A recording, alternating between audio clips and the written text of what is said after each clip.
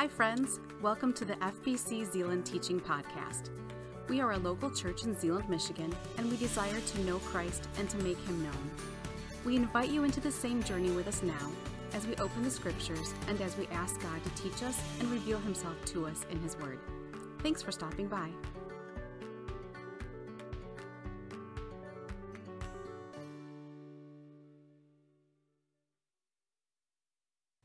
Amen.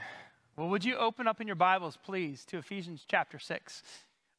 Several weeks ago, I planned to be a part of this sermon series, and now is my first time to be a part of this sermon series, and I'm thankful for Mark teaching a couple weeks ago. I'm thankful for Tom jumping in last minute last week as we were home and not feeling the hottest. And so thank you guys for ministering to our church family with the Scriptures. But I invite you to turn in your copy of the Scripture to Ephesians chapter 6. Ephesians chapter 6 is a passage that comes after Ephesians 1 through 5. And that may seem to be like plain, but that's a bad joke too.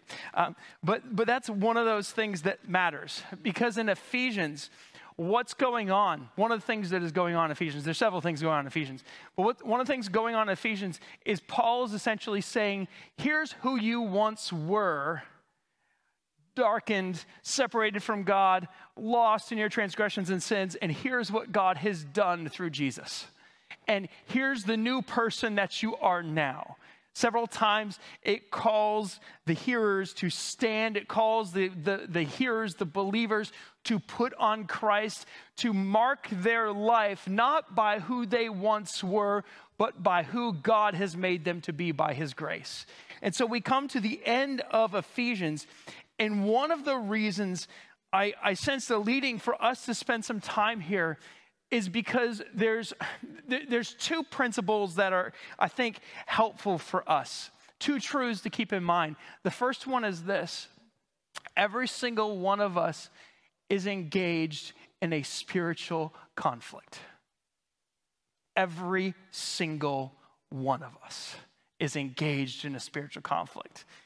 And the second thing is that God has given His people everything we need to stand. We're not called to retreat. We're not called to go attack the dark forces of evil. We're called to stand. We're called to resist the temptation to give into the things of the world, the flesh, and the adversary. Because as Mark talked about a couple weeks ago, when he looked at when he looked at the reality of who we face, we're up against someone who is called in the Scripture Satan, which is a Hebrew word that also could be translated adversary. Satan is the Hebrew, or Satan is the Hebrew. It could be translated adversary. Elsewhere, the adversary is called a roaring lion seeking people to devour. He's called a deceiver. He's called an accuser of the brethren. And my friends, we struggle with our flesh, but we also struggle against the forces and the powers and the principalities of this present evil world. Now, all of these powers and forces have been conquered in a final sense by God. But for now, we live in a world where we experience spiritual oppression, where we experience temptation to do and to walk in a way not worthy of the calling that we have received. And I wanted to look at this passage because sometimes, I know at least maybe in my life, I either make too much of the spiritual battle and it becomes, you see spirits everywhere or whatever, like, what is that? What is that? What is that? Or perhaps we don't see it enough. That there is still, even though the believer is secure, Scripture says that we are secure in our relationship with Jesus. There is no one, nothing that can separate us from the love of God, which is in Christ Jesus our Lord, Paul says in Romans. Even though that is a present reality, we still struggle against the powers of this world, which is why at the end of the book of Ephesians, Paul gives some commands to the believers there in how to stand and in who to stand. If I could say one thing to you, it would be this: the spiritual armor that God lays out in Ephesians chapter 6 is something, my friends, that we already have. It's something we already possess. And here is why. It's because we have Christ. Tom did a beautiful job last week about talking about how the belt of truth and the breastplate of righteousness and the feet sandaled with the gospel of peace, how they all find their source of power in Christ. We don't stand up in our own strength, in our own weapons and say, here we go. We stand in the power of Christ. And we need to remember this for our lives today. When I was a kid, I remember learning this song. Kids, maybe you know this one. I'm not going to sing it. I've sung a lot already this morning. My voice is kind of hanging on for a little bit more. But it goes like this. I may never march in the infantry, ride in the cavalry, shoot the artillery. And I love that one because I got to go like this and I was like 7 years old. And I got to jump. And then I may never fly over the enemy, but I'm in the Lord's army. Anybody know what I'm talking about? Okay, thank you. I've got some nods. Okay, y'all are quiet this morning. We got just silent nods. Thank you for that. Yes, I love it. I love that song because it reminds us, even from a little age, not that we're like being drafted into a military, but we have been called and redeemed and saved by a king who calls us into a relationship with him and calls us into service. He calls us into a walk after him, and that walk looks like sometimes we're battling in very spiritual realms. And yet, the truth of the scripture is that Christ has given us all we need. With all that said, I'd like to invite you to stand for the reading of God's word. I wanted to play a video for you today of this scripture reading, and I'll find another way to get it to as many of you as I can. It's just a great scripture song on Ephesians chapter 6. But here is the word of the Lord. Ephesians chapter 6, beginning in verse 10. Finally, be strengthened by the Lord and by his vast strength. Put on the full armor of God so that you can stand against the tactics of the devil. For our battle is not against flesh and blood. In other words, like people, but against the rulers and against the authorities and against the world powers of this darkness, against the spiritual forces of evil in the heavens. This is why you must take up the full armor of God so that you may be able to resist in the evil day. And having prepared everything to take your stand, stand therefore with truth like a belt around your waist, righteousness like armor on your chest, and your feet sandaled with the readiness of the gospel of peace. In every situation, take the shield of faith, and with it you will be able to extinguish all the flaming arrows of the evil one. Take the helmet of salvation, the sword of the Spirit, which is God's word. Father, would you teach us by your Spirit? Would you reveal to us the truth we need to walk humbly with you today? Thank you for leading us in paths of righteousness for your name's sake. Thank you for your presence among us. No matter how bright the day is or how dark the day is, God, you are here. We love you.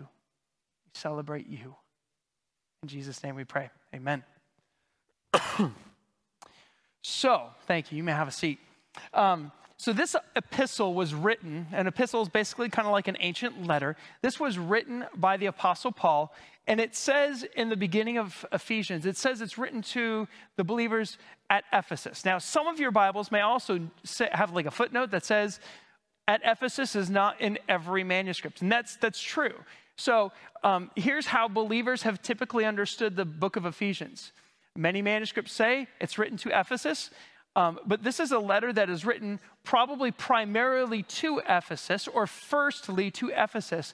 But this, much like many other letters that we find in the scripture, are letters that are shared amongst a community of churches. So we have Ephesus, we have Smyrna, Pergamum, Thyatira, we have Sardis, we have Colossae, we have Hierapolis. all these cities are within the Asia Minor region that we've actually been looking at in the book of Revelation. But this letter is probably written first to Ephesus, and then it's going throughout all these churches because he wants them to know who they are in Christ. He wants them to be firmly grounded and secure in the truth of this. Paul ministered in Ephesus for about 3 years. And so one of the other reasons why scholars think that it's primarily or firstly directed towards Ephesus, but directed elsewhere, is a lot of times Paul will write something and he'll be like, oh, hey, and tell that person hi, and tell that person hi, and that person, that's. And he's a little less nondescript with that. He doesn't go through his whole litany of make sure you tell everyone and their mother, hello from me. So that's one thing. But what's amazing or interesting, perhaps, about Ephesus is a center in the ancient world for the magical arts. So when he's talking here in Ephesians chapter 6, you don't struggle against the flesh and blood, but you struggle against powers and principalities and all these things and the forces of the world.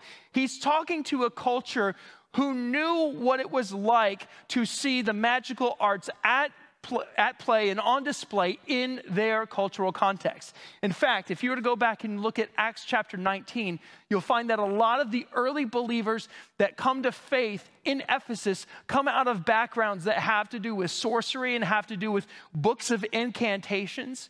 And there's a strong religious, ascetic, spiritual nature here that is not of God, but it is of the evil one.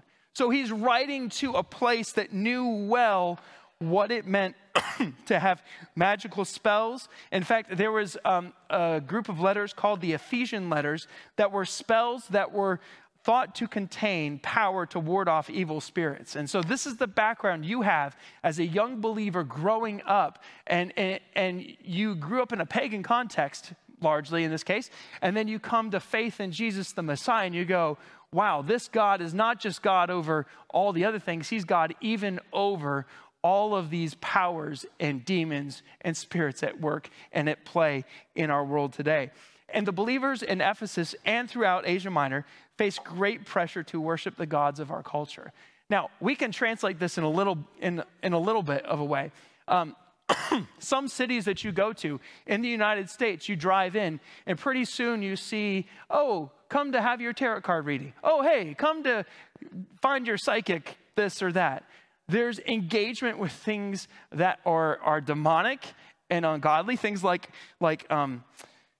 astrology and Ouija boards and other types of readings that have been largely normalized in a lot of American society.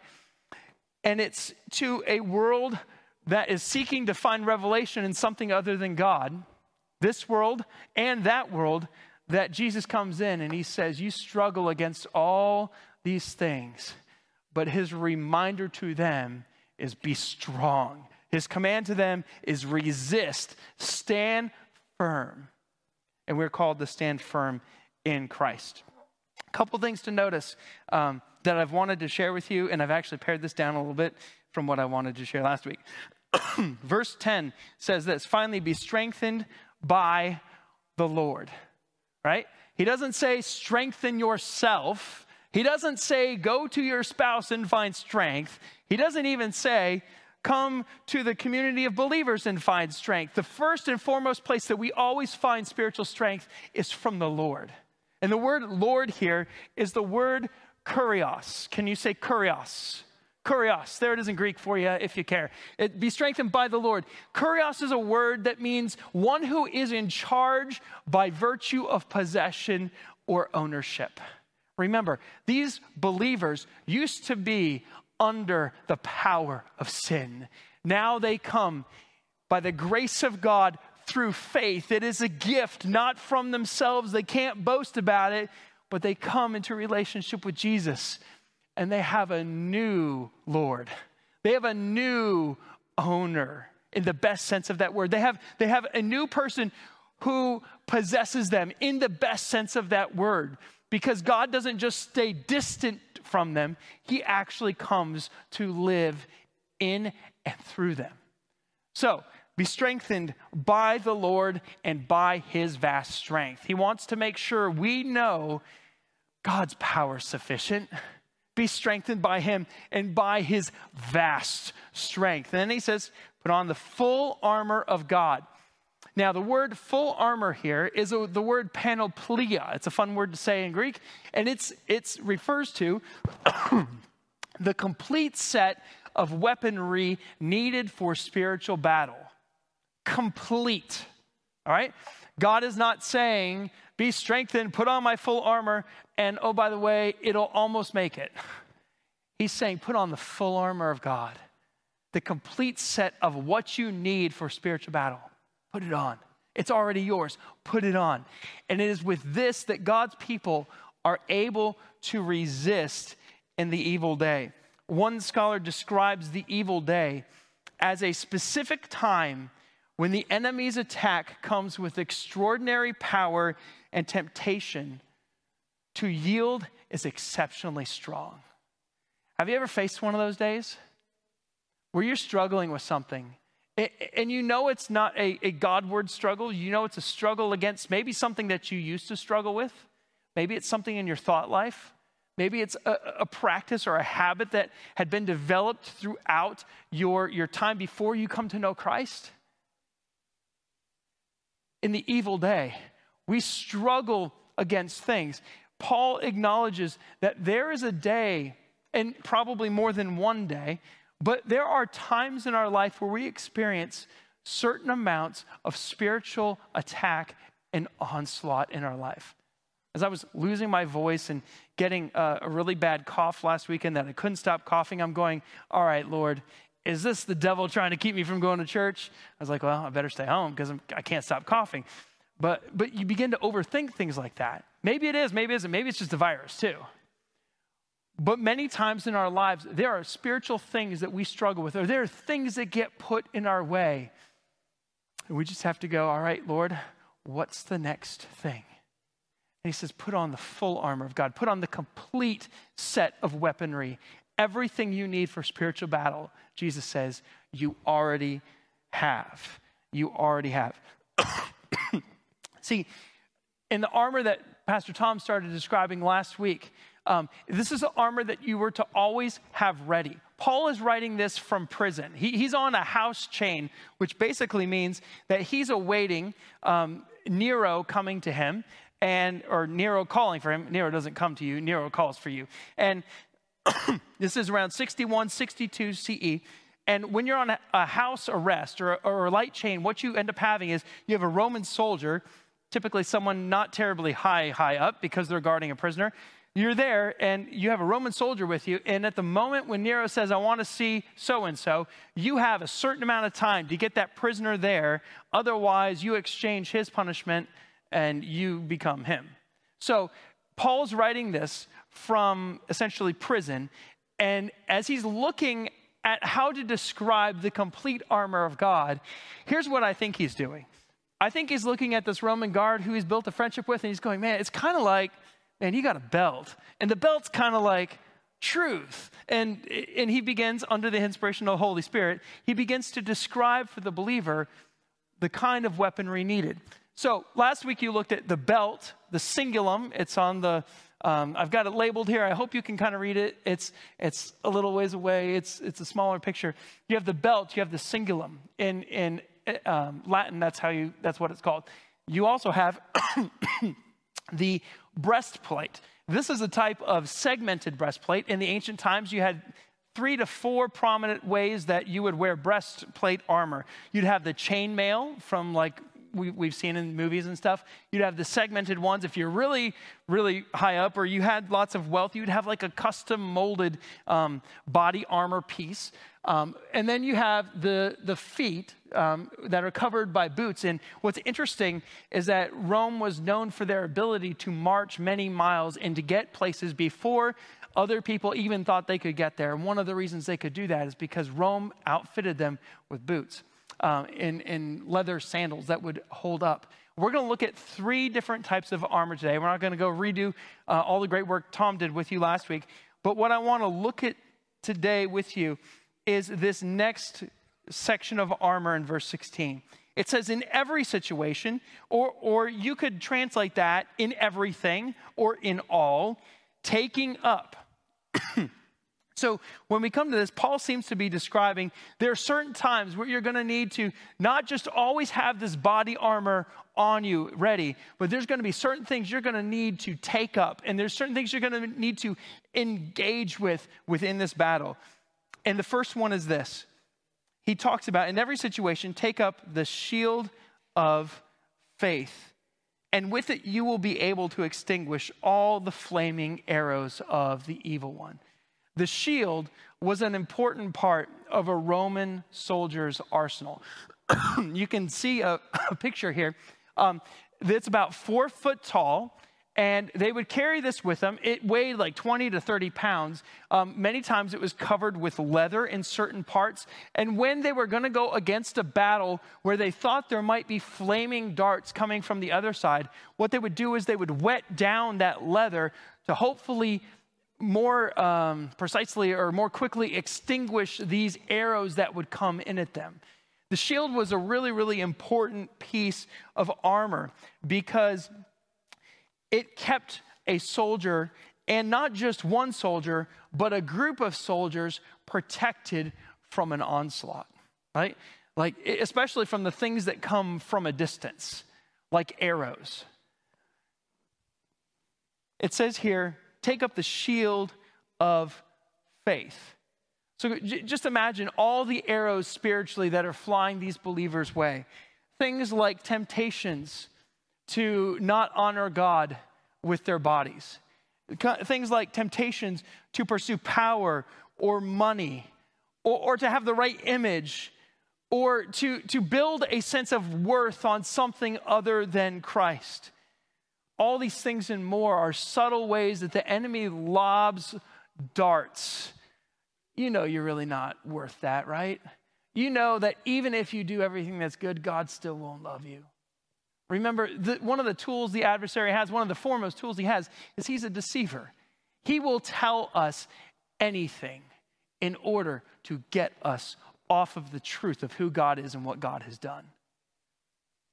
The shield is a shield of faith. The idea of faith in the Hebrew scripture it's a word that means faith. It means faithfulness. It means fidelity. I think I actually have that here. It means faithfulness, fidelity. And the word is actually used several times in Ephesians, and it has both a belief, in other words, a mental or a mind component, but it also has an actionable trust component. Consider this, Ephesians 2:8-9. It's a verse you guys know. For it is by grace you have been saved through faith. And this is not from yourselves. This is the gift of God, not by works, so that no one can boast.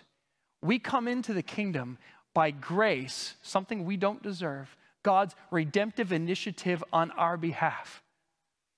We come in to the kingdom in relationship with God by grace through faith. It's a gift. We can't earn it. And so when Paul says, I want you to take up the shield of faith, he's pointing us back to, hang on a second. You didn't earn your way into the Christian life. You received it. You received it by an invitation from the King of Kings and the Lord of Lords, who said, let me send my son to die on the cross, to rise again. And by your trust in my death and my resurrection, you have life. And so when we're faced with attacks of the enemy, we can go, hang on a second. We are protected because our faith is not in this battle. Our faith is not in the things of this world. Our faith is in the one who has conquered death and the grave. There's a mental component to that. There's also a practical component to that.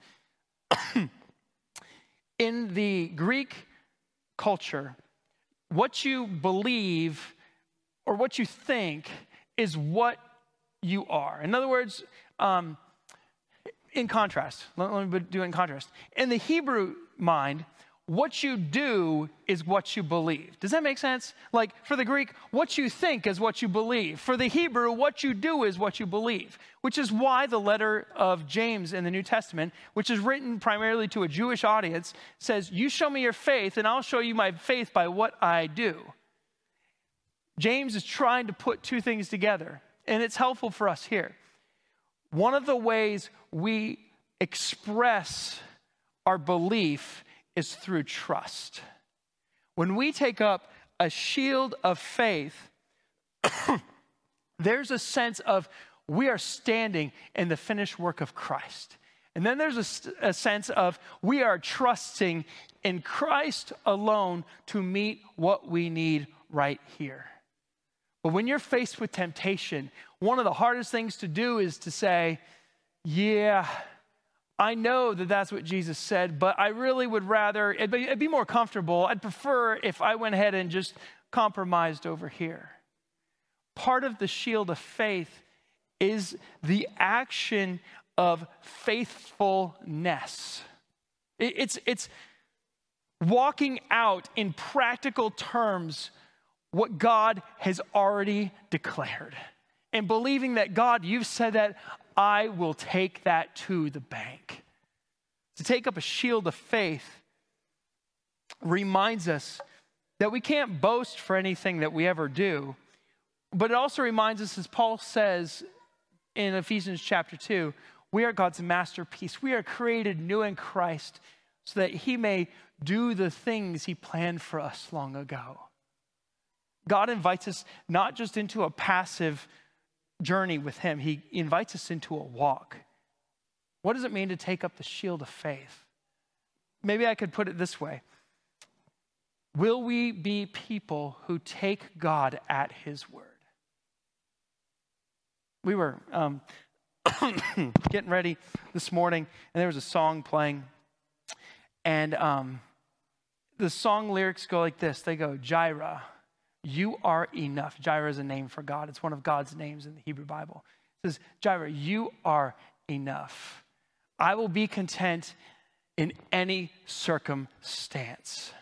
And I love that. And a friend of mine and I were talking about that a little bit this morning. But what I love next about that song, I just love this song. The song's name is Jireh. You can go look it up later if you want. Is that they go into talking about what Jesus says in Matthew chapter 6. If he dresses the lilies with beauty and splendor, how much more will he clothe you? How much more will he clothe you? To have a shield of faith is to essentially put it down and say, God, here's what you've said. I'm not going to stand on my own truth. I'm not going to stand on my own conviction. I'm not going to stand on what I believe. I'm going to put my faith in you. I'm going to put my faith in your word. But here's one of the amazing things about shield of faith. In Roman practice, one of the things that Roman military soldiers were known for was battling together. In fact, the smallest Roman group that you would ever find would be 8 to 10 people. All right, it'd be 8 to 10 people, and then it would just go on from there. Here you have, in this photo, this is a Roman soldier reenactment in Gerasa, or Jerash. It's on the other side of the Dead Sea. And what they're demonstrating for you is something called a testudo, all right? A testudo. A testudo is kind of like a tortoise shell, a turtle shell, if you will. You see all the people on the front who are kneeled down, they have this 4-foot shield, and they're down, and they're planted. They're standing firm, or they're kneeling firm at this point.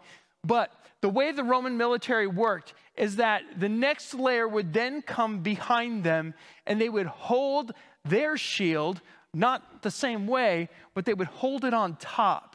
And by doing this, it became a virtually impenetrable wall against people who would come after them. What I want you to see here is that the shield of faith is something that we individually are called to lift up, but it's something, frankly, that we are called to lift up.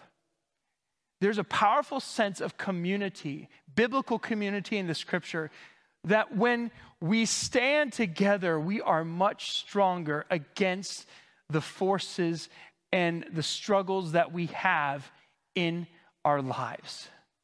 Think about a temptation, or think about a struggle that you have spiritually in your walk right now, that that you are tempted to find other ways to meet what you think you need other than Christ. One of the things I love about this picture is it reminds me I'm a whole lot stronger when I'm not the only one going to battle. If you took a Roman military soldier with a sword and his armor and his shield, he'd be picked off in no time flat. But when the community comes together, they stand strong. In fact, textually, you could look at this way. When it says in verse 11, put on the full armor of God so that you can stand, the you there is a plural. In verse 12, it says, for our battle is not against flesh and blood. It's a plural. He talks about you must take up the full armor in verse 13. That's a plural there. He comes to verse 14 with truth like a belt around your waist. That's a plural there. All the yous here, which English doesn't do a great job of indicating plural. All of these are plural. And one of the reasons they're plural is because he's writing to a community. But that's just the point. He's not writing to individual Christians who are on their own walk and they're separated from everyone else because it's just me and Jesus. Jesus is enough for the individual. But God has given us the powerful gift of community so that when one person rejoices, we're called to rejoice. And when one person struggles, we're called to struggle alongside them. Sometimes the church does this really, really well. Sometimes the church doesn't do this really, really well. Our call, though, as believers, is to have a walk with God that is so strong here. Our faith is there. So when we see a brother or sister and they're struggling, you know what we do? We come alongside with an arm around their shoulder and we say, it's going to be okay. God is with us. Do you know what I'm talking about? For years now, I've had the incredible privilege, and this goes back before my time even in West Michigan, to be friends with believers. Believers who would come alongside me. Certain ones of them, I have them in my mind, would come alongside and they'd notice that I'm down. And they can't be my Jesus for me.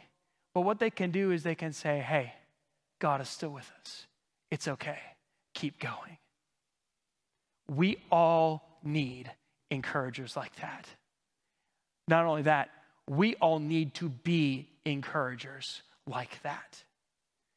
If you don't have that in your life, seek to be that in someone else's life. It's not an encouragement in vain, because as we biblically encourage one another, we don't point them to our strength. We don't point them even to our strength. We point them to His. But there's moments in which we just need people to come alongside and say, I'm with you. I love you. It's going to be okay because God is with us. A couple questions for you about this one. The next two won't take as long. First question is this. Do you have people in your life, in your spiritual battles? With what you face today, do you have someone in your life, not who's going to tell you what you want to hear, but someone who's going to prayerfully and with God's help come alongside and say, here's the truth of God's word. Here's how I think this applies to us. How can I help walk with you as we seek to live this out? If you don't have someone, seek someone. Seek to be that someone for someone else today. If you're struggling with sin or temptation, don't do it alone. Isolation is never good for the Christian, ever good for the Christian, which also means you don't have to say everything to everyone, okay? That's the other truth. You don't have to spill everything to someone you don't know, all right? There's license for that. But you need to have a biblical, you need to have a strong believer in your life to help walk with you through what we call life. The second thing we want to look at, there's Roman military, all that kind of stuff. We have the shield of faith. Now we have the helmet of salvation. You can notice from this helmet, which dates back to, I believe it's the 2nd century AD, a lot of the Roman military helmets were made of iron, but they had bronze fittings at times. You can tell that there's a flap on either side to help protect anything that might come this way. There's also like a flat back there that would meet their breastplate armor on the backside so that if someone tried to come for their neck, they would have some protection there. Literally, when it talks about helmet of salvation, in Greek it's perikephalia. That's a fun word. It means around. Peri means around. Kephale is Greek for head. It means around the head, or we might just say helmet, of soterios. All right? Soterios means salvation. You could also translate it deliverance. He says, take the helmet of salvation. Take it up. Now, on its plain face, the helmet of salvation, we have already received salvation from God from sin and death if we are children of God. If we believe Jesus died and rose again for our sins, and our faith and our trust is in Jesus alone, we have that positional place before God. But here Paul is saying, I want you to take it up. I think there's two ways we can understand this. Number one is remember who you are. Remember who you are. Remember what Christ has done already in your life. But remember, this isn't set in the context of you're going to be faced with times of distress and struggle in the Christian walk. And he says, I want you to take the helmet of salvation. I want you to take that thing that goes around your head. Salvation, deliverance that goes around your head. I'm thankful to Brad Gray with Walking the Text for helping me understand this a little bit better. One of the things Brad says is that we're looking at things that go around our head. And one of the primary battle places in the believer's life is just that. It's in our head. It's in our minds. See, when we come into relationship with Jesus, God gives us his Spirit. We become new people in Christ, but we still have a mind that is in process of being sanctified. We as people are made holy. We are made righteous, Romans 6 says. When we were helpless, when we couldn't do anything about it, we were made righteous by God. But Paul says this in Romans chapter 12. He says, brothers, in view of God's mercy, offer yourselves as a living sacrifice, holy and pleasing to the Lord. This is your spiritual act of worship. What he's saying is, present yourself to God. He says, excuse me. He says, then present yourselves to God and let God do a transforming work, a renewing work in your minds. He says, so that you may be able to test and to approve what God's will is, his good, pleasing, and perfect will. One of the primary battleground places for believers is in our minds. What begins with a thought, then becomes a consideration, then becomes, and it just goes from there until we can sometimes build up strongholds in our lives. One of the things God wants us to do is to have our minds more captivated by him than the things that surround us. Think for a moment of what you have watched, listened to, thought, read, engaged with over the last week. All of that involved your mind. And if Satan is a deceiver, guess where he's going to begin to deceive us? In our minds. I would argue one of the most important things for us as believers is to daily, and maybe even more than daily, come to God and say, God, would you renew my mind through your word and through your Spirit? There's a lot of time that my mind spends thinking about all sorts of things. Once you go down one of those pathways, sometimes it's hard to catch your mind back. It's like, oh, catch up.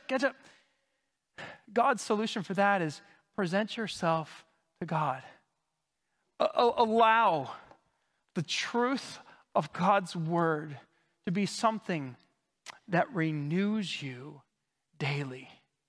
To allow the Spirit of God in a very active way, yield your mind. Say, God, I'm struggling with this. Would you show me what is true that I might apply truth in my mind to this issue? There was something I was struggling with earlier this year, and it manifested, there was an issue, but then it manifested itself in discouragement. This was several months ago. Wrestled through this for like a day. And I couldn't control the situation. And there was a certain amount of in the situation that I could do nothing about. One of the things I will do from time to time, and I'm by far not perfect with this, is I'll come into this room when y'all aren't here, and I'll sit down at a piano, and I'll just start to sing with the piano. Or I'll grab my guitar and I'll start to play. Or I'll begin my day sometimes by putting on a couple of songs that help direct my mind. I'm a music guy, so it works for me. It may not work for you, but a couple of things that help direct my mind. Because when my mind wanders, it can go to the worst case scenarios that aren't even true. And next thing you know, I'm down over here, and I got there because my mind was not presented to God. It was presented to the problems of the world first. Young people, think about this as you enter into school this week. You're going to be fed a lot of things in your mind. Think critically about what you hear. Test it in relation to God's word. Less younger people.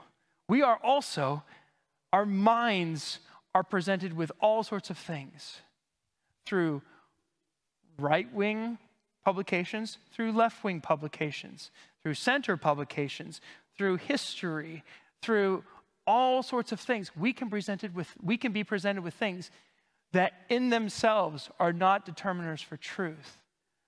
God is.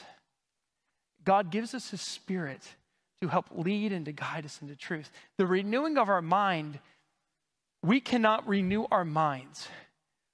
God has to do that. It says, be transformed by the renewing of your minds. To be transformed, man, that's a work of God.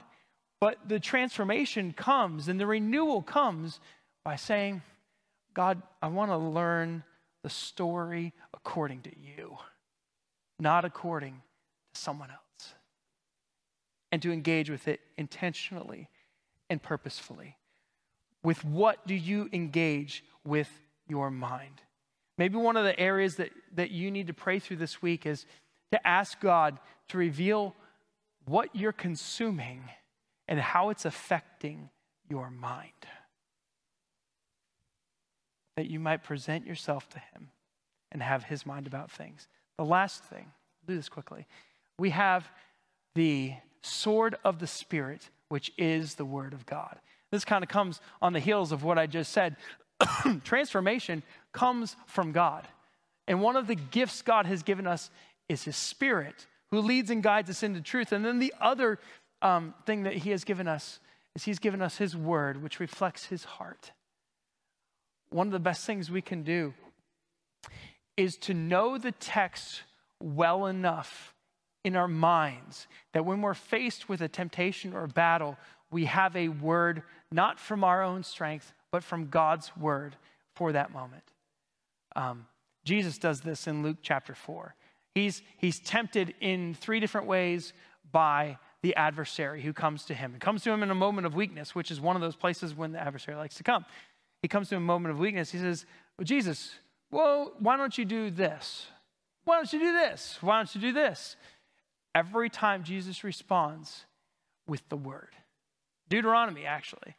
You know, the first one is, don't you know it is written, man shall not live by bread alone, but by every word that proceeds from the mouth of the Lord. For us to be a people who go into battle is to be a people who know the word of God and who know how to apply truth to our context. Years ago, I was struggling with anxiety. So, one of the verses that my wife and I have memorized from years of struggling with anxiety is, do not be anxious in anything, but in everything by prayer and petition with thanksgiving, present your requests to God. And the peace of God, which transcends all understanding, will guard your hearts and your minds in Christ Jesus. Why did I bother to memorize that? I bothered to memorize it because when I'm feeling anxious, I can be reminded, I don't have to be anxious. Don't be anxious about anything. Why? Because God is in control. Don't be anxious about anything, but in everything, by prayer and petition with thanksgiving, present my requests to God. In my anxiety, I can come to God and I can say, God, here's how I'm feeling. God, would you meet me here? And then the great promise, and the peace of God, which transcends all understanding. I can't even begin to understand God's peace, but the peace of God, which transcends all understanding, that will actually guard, like a Roman garrison, guard my mind. That's something we can pray, and we can pray God's word knowing that God will honor the truth of his word in our life. Some of us today are walking through spiritual struggles. Maybe it's not anxiety for you, maybe it's depression, maybe it's a struggle with a certain sin, maybe it's something else. Go to the text and find what God has already said about it, and stand in who you are in Christ and say, God, here is what you have said. I'm going to claim this over my life, not that over my life. And sometimes the lies that we are fed and the lies we believe are just so, they're so close to the truth, but they're so far from it as well. I like what Klein Snodgrass says. He says, mention of the schemes of the devil reminds us of the trickery and subterfuge, that's just a fun word, subterfuge, by which evil and temptation present themselves in our lives. He says this, he says, evil rarely looks evil until it accomplishes its goal. It gains entrance by appearing attractive, desirable, and perfectly legitimate. It is a baited and camouflaged trap. Do you sense the struggle we're in? Much of our struggle is a baited and camouflaged trap. Those of you who are fishermen, you go out there, you throw the line in, you're hoping that that fish doesn't see the hook that's in that worm. And that's just what the adversary wants from us as well. I'll dangle this one out there. Maybe it'll look good, and they won't realize that I'm actually going to try to take them down as far as I can, a path and a road that does not lead to life, because there's always a hook with the adversary. Always a hook. Here's how those hooks work. We have thoughts. Thoughts become considerations. Considerations become temptations. Temptations can become choices. Choices become actions. Actions become habits. Habits result in strongholds. When we look at our lives, some of us are in spiritual strongholds right now. Some of us have habits right now. Some of us have actions right now. Some of us have made choices. Some of us have temptations. I show you this progression to show how quickly sometimes that moves.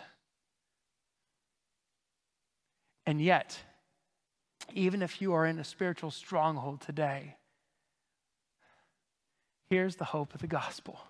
You may think that you're locked down and you're in some sort of stronghold and you can't get out.